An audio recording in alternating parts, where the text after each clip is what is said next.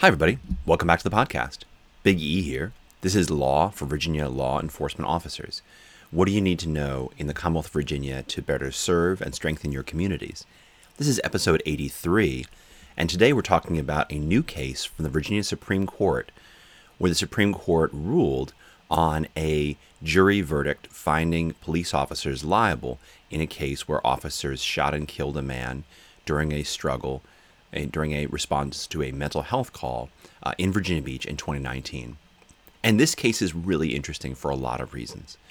Number one, the Virginia Supreme Court very rarely rules on police use of force cases at all in criminal or civil cases.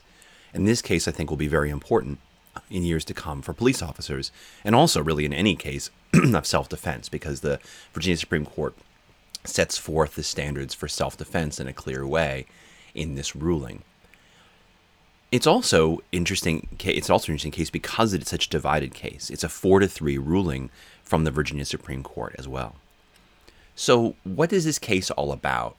Well, it's a case about an incident that took place again in 2019 in Virginia Beach. Police responded to a call for a man who was in severe mental distress. He had, although apparently been relatively functional for a long time, his behavior became very erratic, very irrational. He was having these very, very angry outbursts all of a sudden over the course of several days. And at some point, he actually ends up bumping and knocking over one of his family members, who calls the police for help. Police respond very quickly, and about 10 or 15 officers show up at the scene. They quickly create a perimeter, and when they get there, they've discovered that this gentleman, Mr. Tyree, has armed himself with a large sort of military-style knife with a 6-inch blade, and he's threatening to kill himself. And he's saying, stay away from me, don't come in, I'm going to kill myself. And they try to calm him down. They try to calm him down over several hours. They get a negotiator on the scene. The negotiator tries to, coach him through and get him to kind of relax. And at various times during the incident, they do succeed in getting him to calm down a little bit. But he's definitely angry. He's definitely agitated, and he still has suicidal ideation. The whole goal here, though, is to get him to get help, to get treatment. They're trying to get him to surrender the knife so he can go get treated. But at some point, things start to get more agitated. He tells the police repeatedly that this is only going to end one of two ways. I'm going to slit my throat, and you guys are going to watch me bleed out, or I'm going to charge an officer and force you to shoot me. And he says he doesn't want to hurt the officers, but he says he would hurt them or make them hurt him if that's what he had to do. And so he becomes increasingly agitated, and the police become concerned that this is going to end badly. So they put together a plan, and the plan basically is they're going to coax him into putting the knife down in exchange for getting some cigarettes. And then at that point, they would signal for an officer to shoot Mr. Tyree with the Sage gun. If you don't know what a Sage gun is, your department doesn't have one. It's basically a device that shoots rubber bullets. After the Sage shot, then at that point, a rapid action team would come in and safely take him into custody. That's the plan. So he's going to get hit with this rubber bullet first, which will stun him, and then an officer will rush in and tackle him. And of course, at that point, he won't have the knife in his hand and everything will be okay. That's the plan. While they offer him the cigarettes, he puts the knife down. But before anybody can hit him with the Sage gun, another officer rushes in and tackles him, and a struggle begins. Now, when the other officer rushes in, at this point, Tyree hasn't been hit with the Sage gun. He's still up. He's still walking around. So before the officer is able to tackle him, Tyree gets back to his knife and picks his knife up again. So now, when this officer has tackled him, he's on the ground with Mr. Tyree, and Mr. Tyree has his knife. The other officer starts to roll away, but at that point, Mr. Tyree has a knife and raises the knife up in the air. And when one of the negotiators sees Mr. Tyree has the knife up in the air in front of this officer who is he's on the ground with, that officer shoots Mr. Tyree one time, and that ultimately kills Mr. Tyree. The case goes to trial, and in Virginia Beach, and the The two things that the plaintiff claims in this case are that the police were negligent, they were grossly negligent, and that also that the officers battered, unlawfully shot Mr. Tyree. Now, the jury rejects the negligence claim. They find that the police are not negligent in this case, but they do find that the shooting itself is unlawful or was unjustified, and they award $1 million to the Tyree family. And the police appeal the case to the Virginia Supreme Court. So that's where the case stands at this point. It goes to the Virginia Supreme Court, and then the Supreme Court obviously issues its ruling on Thursday, which we'll get to in a moment. But I want to stop for a second and talk about what the law is. Because at this point, I think it's a good chance for us to kind of step back and say, all right, well, what are the rules? What does the law say about police use of force in this context? And it's worth talking about the history of police use of force in the Commonwealth of Virginia, because this is not a lawsuit under federal law. This is not a lawsuit under 42 U.S.C. 1983. And so many times, I think in so many of the lawsuits that we see all over the United States and in Virginia, we're always applying federal law. We're always talking about, our police, is there a violation of civil rights? Is there qualified immunity? All that stuff does not come into play here because, as I said, the lawsuit was for battery under Virginia law.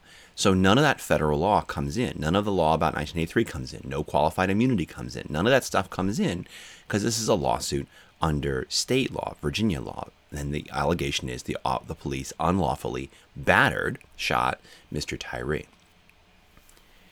And in Virginia, the rule used to be, back, over 100 years ago, and this is actually from a book called Minor on Crimes and Punishments. And Minor is a famous legal jurist in Virginia. And the rule used to be in the 1800s, that if there be a warrant, indictment, hue and cry, or an escape, an officer is justified in killing if the accused resists or flies, whether he is guilty or innocent, and whether a felony has been committed or not. And so without a warrant, unjustifiable suspicion founded in his own knowledge or the information of others. So in the 19th century, in the 1800s, the rule was if somebody runs from law enforcement was justified in shooting and killing that person. And that was the rule, up until the Virginia Supreme Court sort of speaks about this rule in a case in the 1930s involving a police use of force, but says, that was the rule in the old days, back in the, bad old days in the 1900s, of the 1800s and the 19th century. But that's not the modern rule in the 20th century. In the 20th century, there's a case called Hendricks versus Commonwealth, and Hendricks concerns an officer who is chasing a fleeing suspect for a stolen car. This person has stolen a car, and the officer is chasing after him. He shoots up in the air at one point and says, "Stop, police, stop."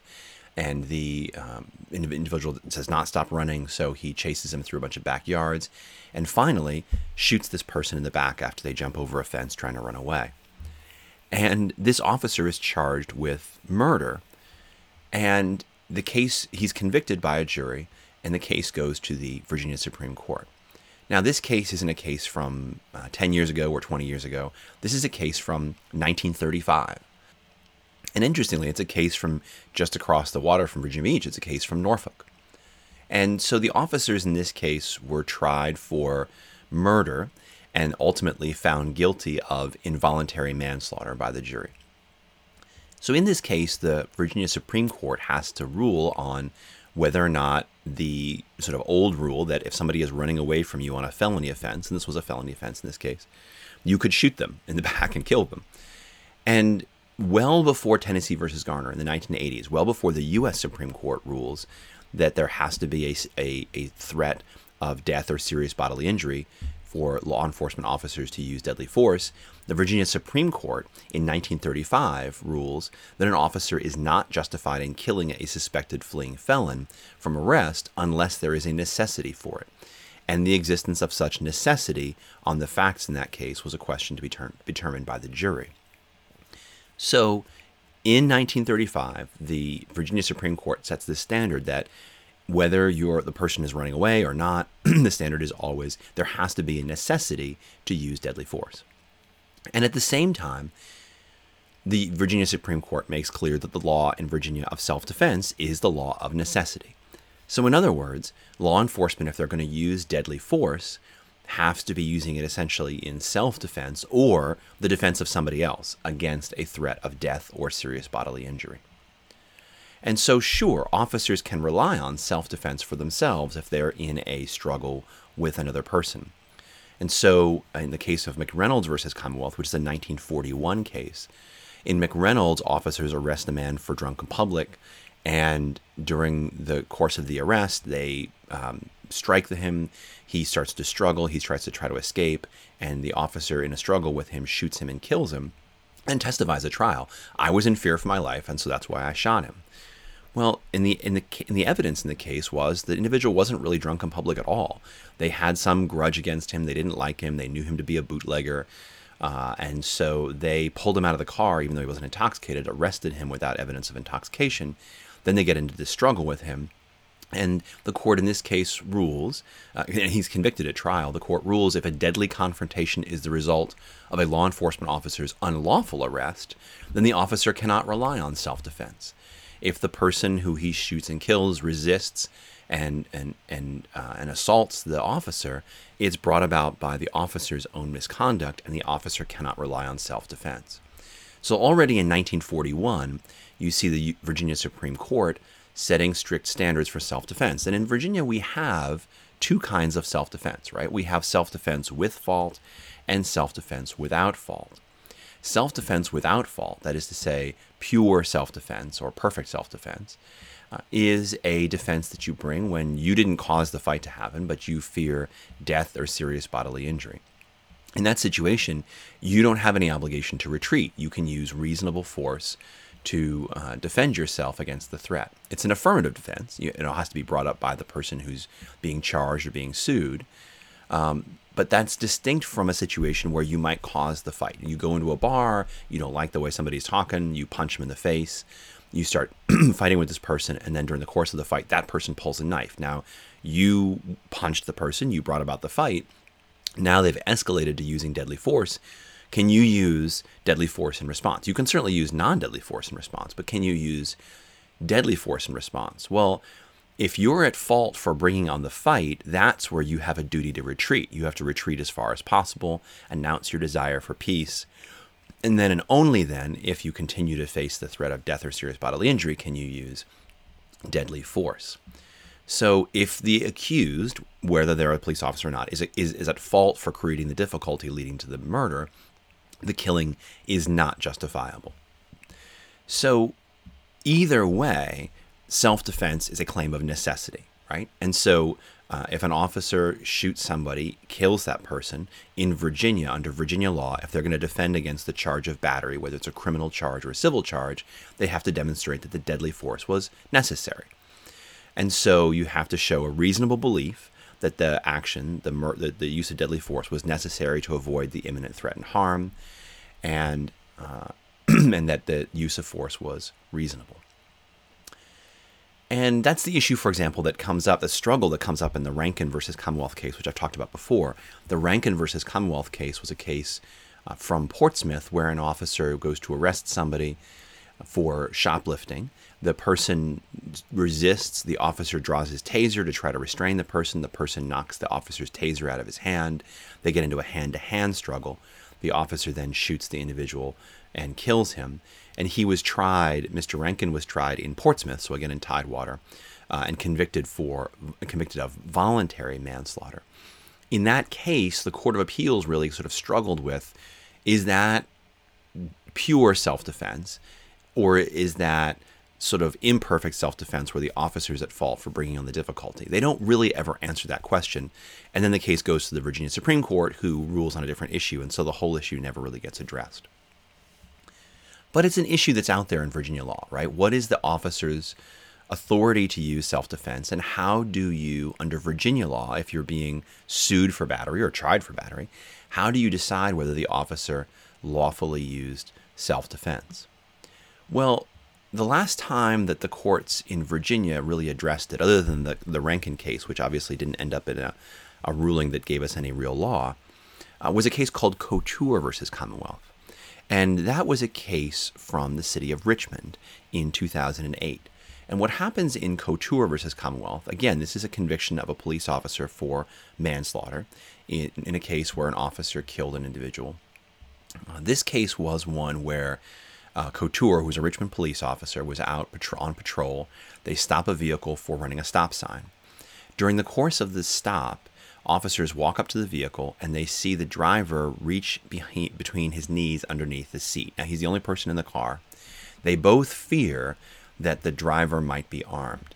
So Officer Couture says, "Keep your hands on the steering wheel, buddy. Show me your driver's license, show your registration." He's very nervous, and he gets a warning from his partner that seems to indicate, "Hey, look out for this guy. Get him out of the car. Get him out of the car. Get him out of the car." And so Officer Couture says, "I think this guy might be armed based on what my buddy is telling me." So with the Couture offers the driver's side door and reaches in, tries to get him out, grabs the driver's arm using an armbar technique, tries to get him out of the car, orders him out of the car. The driver tries to get out of the car, but he's still wearing a seatbelt, so he can't.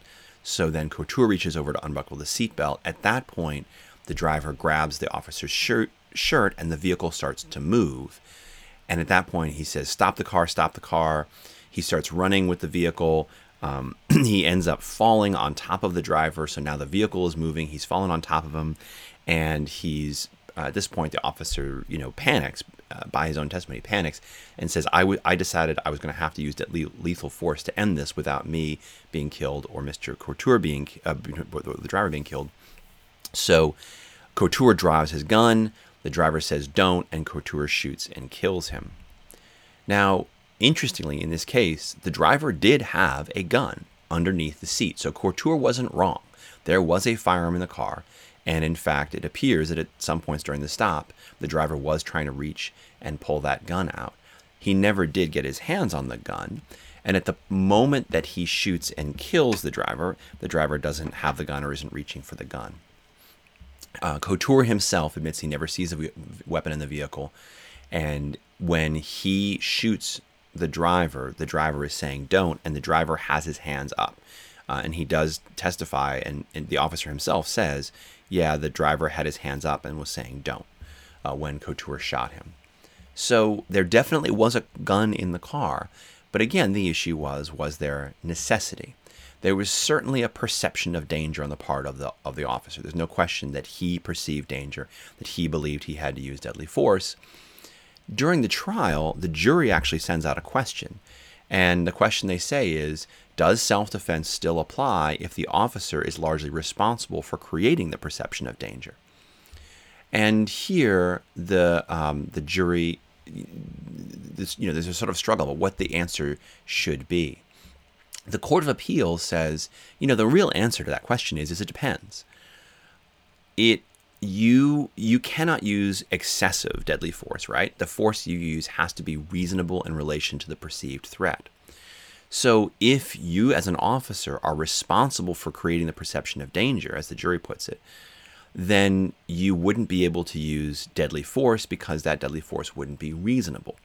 On the other hand, if the officer's actions didn't make his use of force unreasonable, in other words, the officer took actions that were reasonable under the circumstances, then the court says, then he would still be able to use deadly force even though he brought on the threat because his actions during the course of the stop were reasonable.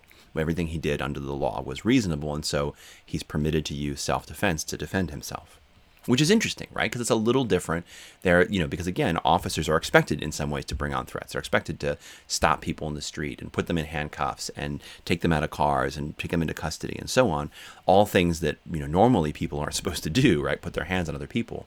But officers are expected to do that. They're demanded to do that under the law. But here again, the officer's perception of danger has to be, basically in the court's eyes, doesn't give the officer the authority to use deadly force. It has to be reasonable for the officer to use deadly force under the circumstances. And in this case, the court agrees with the jury and says it was not reasonable. Certainly the officer's actions, while motivated by non-malicious fear, he used deadly force disproportionate to any reasonable apprehension of harm. At the time that he shot this individual, the driver didn't have a weapon. He didn't appear to be reaching for a weapon. He was saying don't. He had both of his hands up. The stop was for a traffic violation for running a stop sign. And so the jury rationally concluded in the eyes of the court that while understandably frightening, the movement of the vehicle and the officer's attempt to stop it produced an insufficiently grave risk of harm to warrant the use of deadly force. And the court here again quotes a case from 1941, the right to use deadly force in self-defense begins where the necessity begins and ends where the necessity ends. So again, the law of self-defense is a law of necessity in the eyes of the court. Which brings us back to the Virginia Supreme Court's ruling on Thursday in this case involving the shooting in Virginia Beach. So the officer here in this case is facing an individual who's got this military-style knife, who's angry and agitated, has said that he's going to either kill himself or make the police kill him by attacking them. And this individual now is in a struggle with another officer on the ground. And the other officer has run up, tackled him. Mr. Tyree's picked up this knife. They're on the ground. Mr. Tyree's raised his hand up in the air. And all this is happening in about 2 seconds. So about 2 seconds from the tackle to the officer's decision to pull the trigger and shoot Mr. Tyree. And in this case, the court says, look, he's on the ground. They're both on the ground. Mr. Tyree is profoundly disturbed. He's potentially dangerous. And he's lifted the knife in a way that the knife might be employed to stab the officer. And so the court says that the evidence establishes that the officer faced an immediate and potentially mortal danger to a fellow officer, and therefore he was justified in taking a single shot in defense of his fellow officer. The court here writes, in the immediacy of that moment, the officer was not required to wait and see whether Mr. Tyree might plunge the knife into the other officer's heart or neck, or whether something else might happen. The court here goes back and again examines this law of self-defense and says self-defense turns on the right to respond to an overt act that creates an imminent danger. Now, with respect to did the officers create this situation? Did they put themselves in this situation? The court here says what was said and done before this imminent danger may be relevant background, but it's not dispositive on the question of self-defense. So again, did the officer, make the situation worse by running in and tackling him? Well, the court here says the plea of self-defense is a plea of necessity, and the necessity must be shown to exist, or there must be such reasonable apprehension of immediate danger by some overt act as to amount to the creation of the necessity. But that necessity arises right there at that moment. And so in the eyes of the court, the decision to fire his weapon on these facts constituted a defense as a matter of law. And so the court reverses the judgment against the officers and essentially dismisses the lawsuit. That's it. There's no more lawsuit. The judgment is final. So this is a 4-3 ruling from the Virginia Supreme Court. So 4 justices voted to dismiss it. 3 justices dissented. And those justices disagreed with the conclusion. They said they should trust the decision of the jury and found that the Virginia Supreme Court should have allowed the jury verdict to stand. The other thing I would say, though, that's interesting about this case is this is a case from 2019. And so this is a case that was decided before the 2020 changes to the Virginia Code were enacted by the General Assembly. And I think it's interesting to kind of step back and say, hey, what about the changes that were enacted in the special session in 2020? Would those have changed the result in this case? Well, to start with, note that that the plan was to shoot Mr. Tyree with a Sage gun. And in 2020, the General Assembly enacted 19.2-83.4, which prohibits the use of kinetic impact munitions by a law enforcement officer unless it's necessary to protect a law enforcement officer or another person from bodily injury. And that includes, plastic bullets or plastic rounds like from a Sage gun. But in this case, certainly there is a danger to another person, specifically to Mr. Tyree. Now, the code section here says protect a law enforcement officer or another person from bodily injury. Who can that other person be? Mr. Tyree himself. Well, in a moment, we're going to talk about the other change to the Virginia Code from 2020, which is the change to 19.2-83.5. And that talks about using deadly force to protect the officer or another person, other than the subject of the use of deadly force. They don't say here in this case, in this instance on kinetic impact munitions, other than the person against whom the kinetic impact munitions are being used. So when the General Assembly uses language in one place but not in another, the courts generally say, well, that means something. It means that they probably meant you could use kinetic impact munitions to protect someone from themselves. And that was the plan, was to hit Mr. Tyree with a Sage gun to protect him from himself. Now, that doesn't happen because they don't end up doing that, but I think that's the first question to ask. The second question to ask is, what would be the role of 19.283.5, the new code section that regulates the use of deadly force by a law enforcement officer? So in this case, under 19.283.5, the officers would have had to show that the officers reasonably believed that deadly force was immediately necessary to protect the law enforcement officer or another person other than the subject of the use of deadly force from the threat of serious bodily injury or death. Well, you certainly have that in this case, right? The officer here in this case believed that he had to use deadly force in defense of another person. And that's the law of self-defense, right? That's the basic law of self-defense that's been around for over 100 years in Virginia. If feasible, the law enforcement officer has provided a warning to the subject of deadly force that he will use deadly force. Well, again, we saw talk of warnings in the Hendricks case in the 1930s. Here, it was a 2 second, 2 seconds. They're on the ground. Tyree raises the knife. It's not feasible to provide a warning, I think, in that case, and that doesn't become an issue. All other options have been exhausted or do not reasonably lend themselves to circumstances. That's another requirement of 83.5. Well, here, again, if somebody's raising up a knife to stab you, if there's an imminent stabbing, which is what the Virginia Supreme Court finds, I don't know that there is many other option at that point. What other options do you have? A Sage gun's not going to stop someone from stabbing someone. A taser isn't, I don't know. You'd have to be able to articulate that there were no other options in circumstances. And then the court would have to look at the totality of the circumstances. The 5 totality of circumstances, the amount of time available, whether the person appeared to have a deadly weapon. Number 3, did the officers engage in de-escalation measures? Number 4, did they intentionally increase the risk of a confrontation? And number 5, the seriousness of the crime. And here I think it's interesting to look at that. Number 1, how much time was there available? Basically 1 to 2 seconds, so not a lot of time to make a decision. 2, did he have a deadly weapon? Absolutely, he had a knife, it's well documented. Number 3, did they engage in de-escalation measures? For like 2.5 hours they did, yeah. In this case, they spent 2.5 hours engaging in de-escalation measures.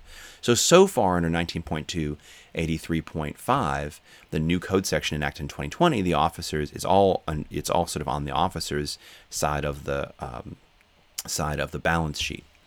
But when you look at number 4 and 5, number 5 is seriousness of the suspected crime, and Tyree hasn't committed a crime at all. He's just he wants to hurt himself. He wants to kill himself. Maybe he's brandishing a knife. I don't know. You could say he's brandishing a knife, but at that point, up until the point that he raises the knife in the air, which would be assault on law enforcement officer, he hasn't really committed any kind of crime. And then number 4, did any conduct by the law enforcement officer prior to the use of deadly force intentionally increase the risk of a confrontation resulting in deadly force being used? Well, in a lot of ways, that factor, which the General Assembly put into 19.283.5, takes us right back to Couture versus Commonwealth, in that case back in 2008, where the officer is found guilty of manslaughter, where the officer, grabs Mr. Couture and ends up in the vehicle, the vehicle's moving, and the jury asks that question: to what extent are we supposed to weigh the officer's own actions again, and the way the officer themselves put themselves in a situation where they then have to use deadly force? And here we just don't really have a lot of guidance from the courts. We don't have a lot of guidance from the law. I mean, the Couture case basically said, well, if the officer's actions were reasonable under the circumstances, then it's okay for the officer to use deadly force. If the officer's actions are not reasonable, then yeah, if the officer's responsible in bringing on the threat, and that's like in the McReynolds case from 1941, where the officers unlawfully arrest somebody, unlawfully strike him while they're arresting him for drunken public, and then when he struggles to get free, they shoot him in fear of their lives, and the court says, well, you can't rely on self-defense when your own unlawful actions created this situation. The question is, how do you evaluate whether the officer's actions were reasonable or unreasonable, lawful or unlawful? Is that the jury's job? Is it the judge's job? We don't really know how a court would unravel that. The case from Virginia Beach is very clear in its finding that in the law as it stood in 2019, the law was that what the officers did beforehand was, it was certainly interesting, but it doesn't really determine whether or not an officer can use deadly force to protect himself or somebody else from getting stabbed or killed. So it still kind of remains to be seen, I think, how courts are going to apply this new code section that was enacted, this 19.283.5 code section. And the case from Thursday doesn't give us a clear answer, but it does certainly come out very strong in favor of law enforcement officers being permitted to use deadly force in self-defense when facing an imminent threat of death or serious bodily injury. So it's an interesting case. We'll have to stay tuned. These cases don't come out very much, and we have to take what we got and sort of read into them and do the best we can. But I hope you found today interesting. If you like the podcast, tell your friends. We're on SoundCloud, Stitcher Podcast, iTunes. If you want to be on another app, let me know. If you don't like the podcast, don't tell your friends. For today, that's all from me. That's all from Big E. Stay safe and don't get captured.